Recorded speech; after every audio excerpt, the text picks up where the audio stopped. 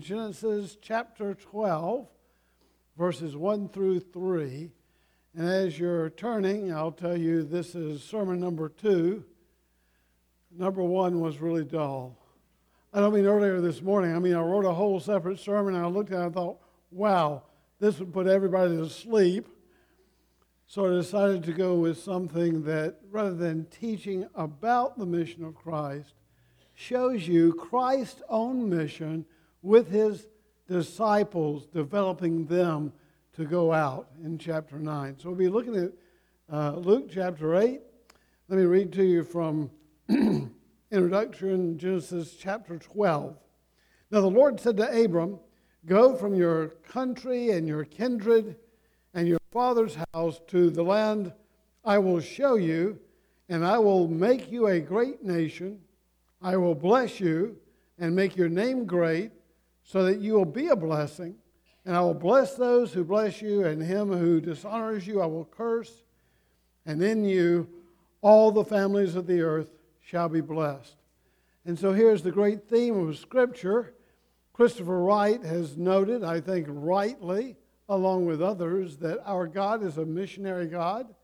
He is a God of mission that is most clearly seen in the greatest missionary act in the entirety of history, when Jesus, the Son of God, leaves heaven, takes on human flesh, walks among us to bring us close to God, to bless us and to help us be a blessing to others. Not only is God himself a mission God, but he always does that with his people.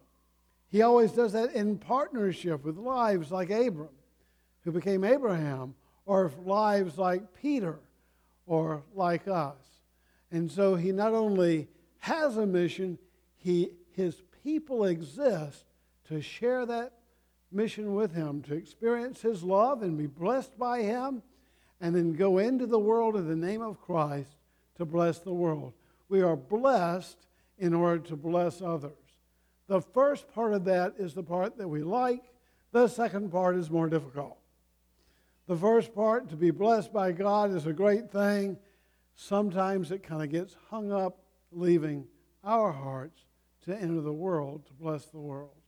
But let's take a look at Jesus and how he is teaching his disciples about the blessing that God has for them and the blessing he wants to be. I want you to look with me at Luke chapter 8, verse 40. This is a story where Jesus is training the disciples.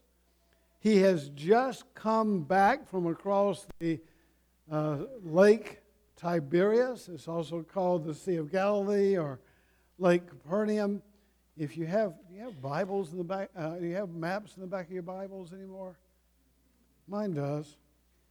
And if you look at the New Testament map up toward the top, you'll see the Sea of Galilee or Lake Tiberias. And if you look closely, it has a funny shape to it. It's shaped like a harp. And so its name was Kinnereth, which means Harp Lake. And so here at Harp Lake, Jesus has crossed the lake. He's left the town of Capernaum. That was his hometown for the few years of his ministry. We know that he had a house there, according to Mark chapter 2. It's called his hometown. It's not where he was from, but it was where he lived. And he went to synagogue. It was not a big town, by the way, maybe 20,000. The numbers are difficult to judge, but 20,000 would be an upper limit. And then that, anybody here from a small town?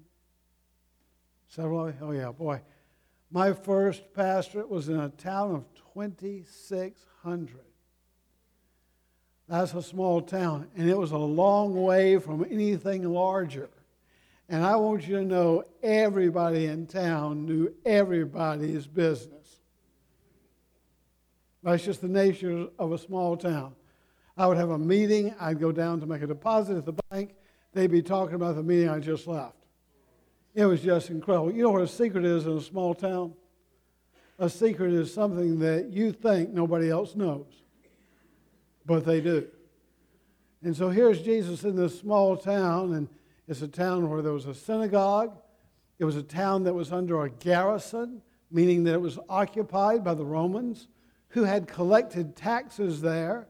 You remember Levi, who became Matthew, was a tax collector in this town. This is the town where the synagogue Jesus begins his ministry, talking from the book of Isaiah. So he had been in this synagogue, and he took his 12 disciples with him in a boat across the Sea of Galilee, across Lake Kinneret, to the Gerasenes area, and he took all those nice Jewish boys into the worst place you could imagine. He took them into a graveyard, which is unclean. You're not supposed to go there if you're staying clean as a Jewish man. He takes them into this graveyard. Not only does he take them to a graveyard, but he takes them to a crazy guy who is naked and breaking chains and filled with evil spirits. And he casts those spirits out into unclean pigs, and they die. And don't you know, those disciples are all like, what is going on?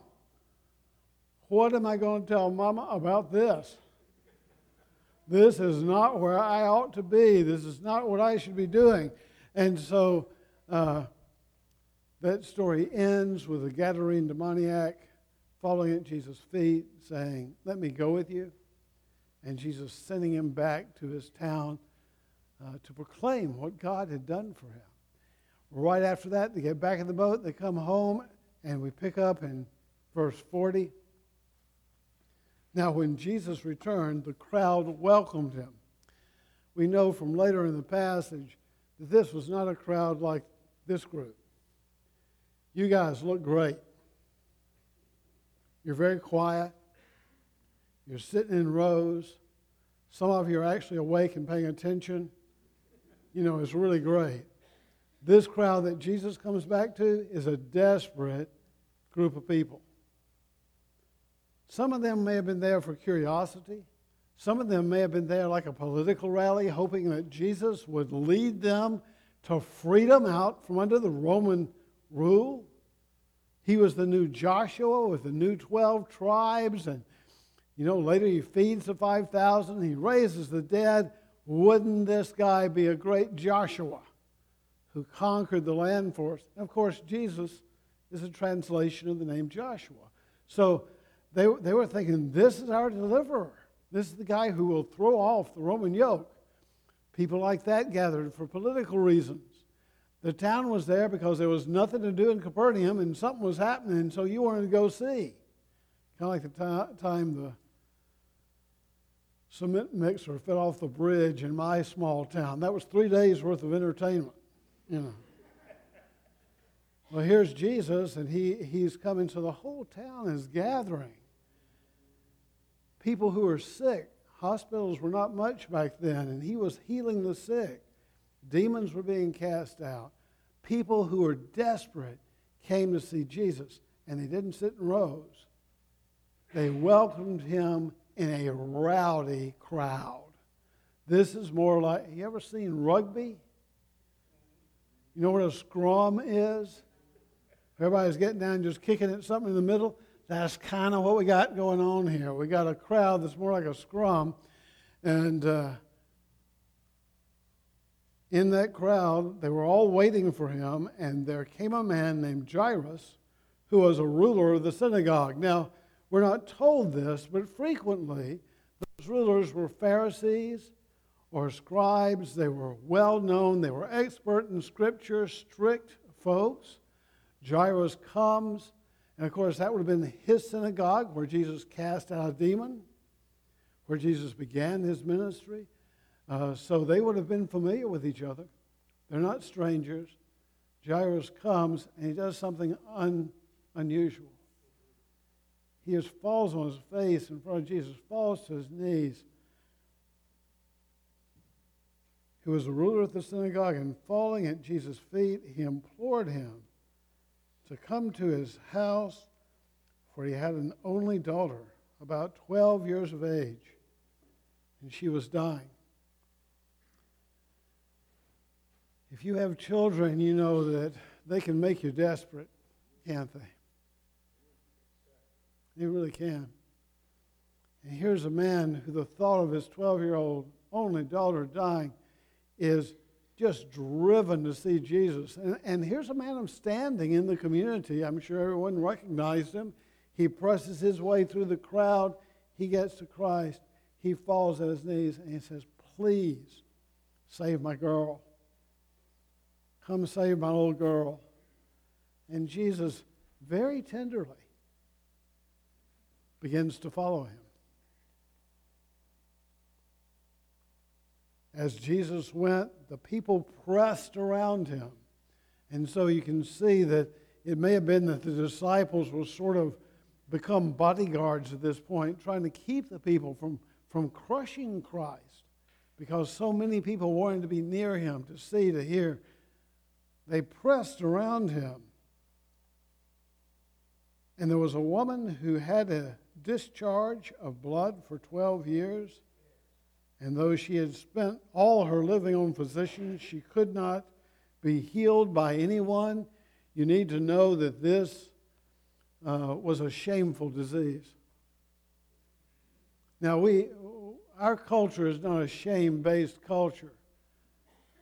In the East and Japan, I've been in shame-based cultures. In Europe, there are a few.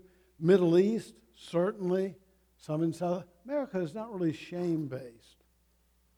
And so it's hard for us to understand the weight that is put on you when your community turns their back on you, when your family views you as unclean and dishonorable because they believe you sinned in such a way that God has punished you by making you always untouchable. That's who this woman was. That issue of blood is not, for us, it's a disease.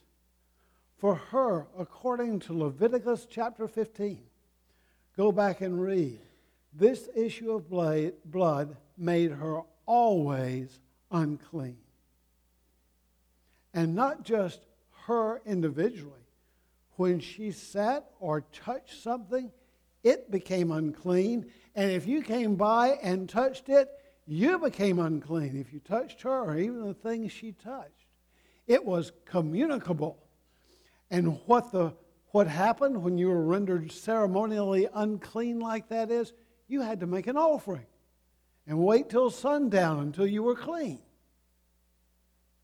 And this woman, unnamed, pushes quietly through that crowd.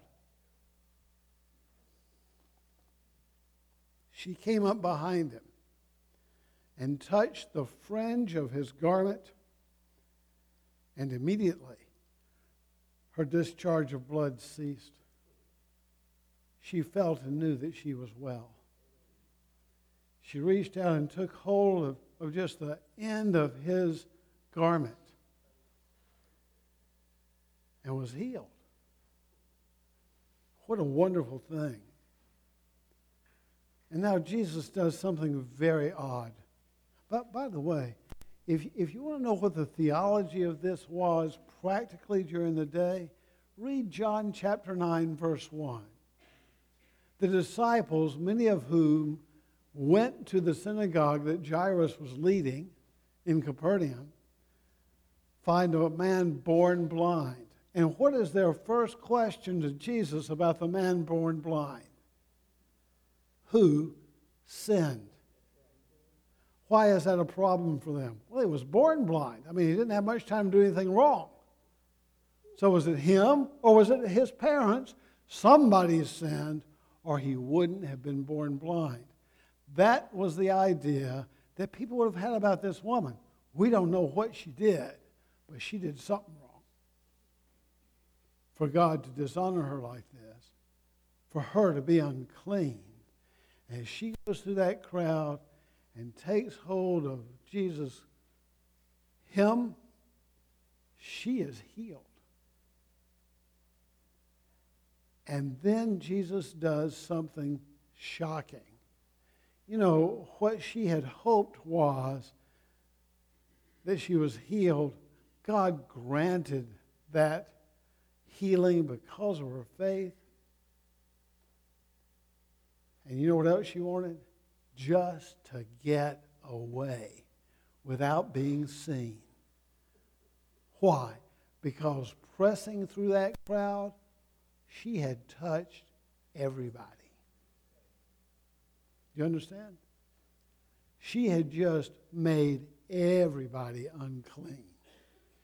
And when she touched Jesus, guess what? So what does she want? She wants to be unknown. And the passage doesn't even give us her name. She remains unnamed. She wants to hide. She wants to disappear. And Jesus said, "Who touched me?"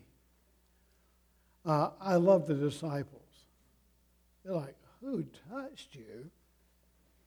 The whole town touched you. Everybody and their mama's been touching you all the way down the street. What do you mean, who touched you?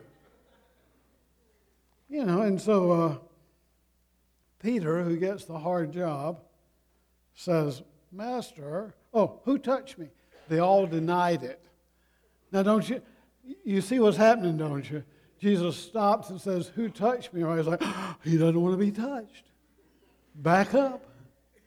Who touched me? I think a little circle developed. Everybody going, "Not me, not me. It wasn't me touching you. He don't want to be touched. You stop touching him. Don't push." Right? And Peter comes up to Jesus and says, "Master, the crowd surrounds you and are pressing in on you. Everybody touched you." But Jesus said, "Someone touched me, for I perceive that power has gone out from me." Somehow, when that woman touched him, he knew that her touch came with faith that healed her, and he knew it. And so he stops, and this woman is terrified because she's about to be shamed again.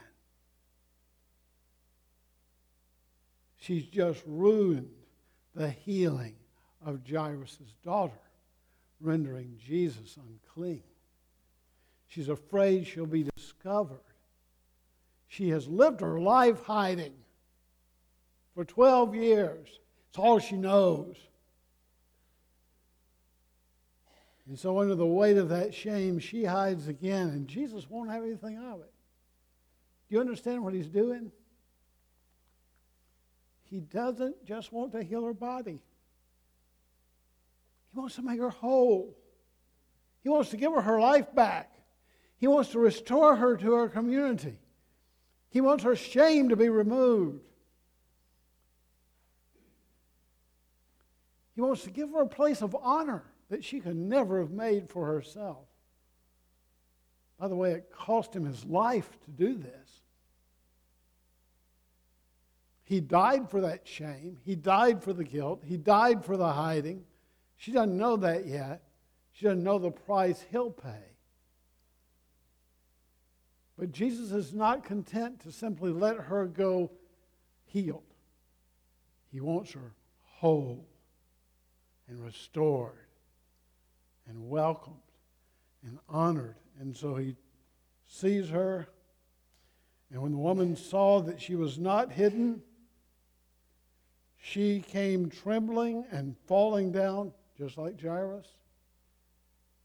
12 years sick, 12 years daughter. Jairus falls down, the woman falls down. The parallels are there and important. She came trembling and falling down before him, declared in the presence of all the people why she had touched him and how she had been immediately healed. And he said to her, won't you listen? He said to her, "Daughter." That's not usual. That's not how single men address unclean women. Do you understand what he's doing?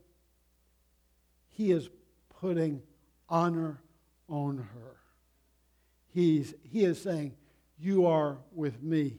You are one of mine. You are my child, whom I will give my life for. Daughter, your faith has made you well. He doesn't just say, I have healed you. What he's saying to her is, you are an example of what it means to believe in God for all these people. Not only do you have a relationship with me, you are a woman of immense faith. Your faith has made you well. Go in peace. Now, we don't have, all of this is in Greek originally, and now in English. We have very few words of Christ exactly, most likely in Aramaic. Here, I hear a Hebrew word ringing in my head. Do you know what it is? Shalom. I believe that what Jesus is saying when he says go in peace is he is pronouncing the wholeness and the blessing and the welcome and the favor and the health and the care of God over this woman's life. Go in peace. Go in God's favor and shalom. And so, unwilling to leave her in shame, he raises her up as his daughter, an example of faith, covers her with the favor, shalom of God. And about this time, Jairus is just dying. He knew who she was. He knew she was unclean. It was a small town. I think the odds of that are immense. I believe that when that crowd parted and he saw her face, I believe his heart sank because he thought, oh no. First, they're in a hurry, and she stopped him. If I had been him, I would have thought, couldn't this wait another 30 minutes? She's been sick 12 years. Couldn't you spare the 30 minutes of stopping and doing all this and get to my little girl who's dying? For the love of mercy, why are you doing this? And I believe that Jesus is doing something tender and caring for Jairus. He is helping Jairus to believe. This daughter was healed. What is he saying to Jairus? Your daughter too. Do you understand? He's helping his faith. He's helping him to believe. He's giving him an example. And so, while they were stopped, someone from the ruler's house came and said, your daughter is dead. Do not trouble the teacher anymore. But Jesus, on hearing this, answered, do not fear, only believe, and she will be well. Now he goes with them to Jairus' house. He sends away the mourners. He takes only a few disciples with him into her bedroom. And with her parents and with just a few of the disciples, he says to her, little girl, get up. And the ultimate uncleanness in Jewish ritual religion was death. And so just as the unclean spirits fled from Jesus, just as the unclean issue fled from Christ, when Jesus speaks to this young girl, death flees. And she gets up. In the book of Mark, we have a very unusual two words. We have very few what is called the verba ipsima, the exact words of Jesus. In the book of Mark, it records this in Aramaic. It says, Talitha cum, so that you can hear the voice of Jesus speaking to that little girl, telling death to leave and her to get up. Now, what are we to do with these things?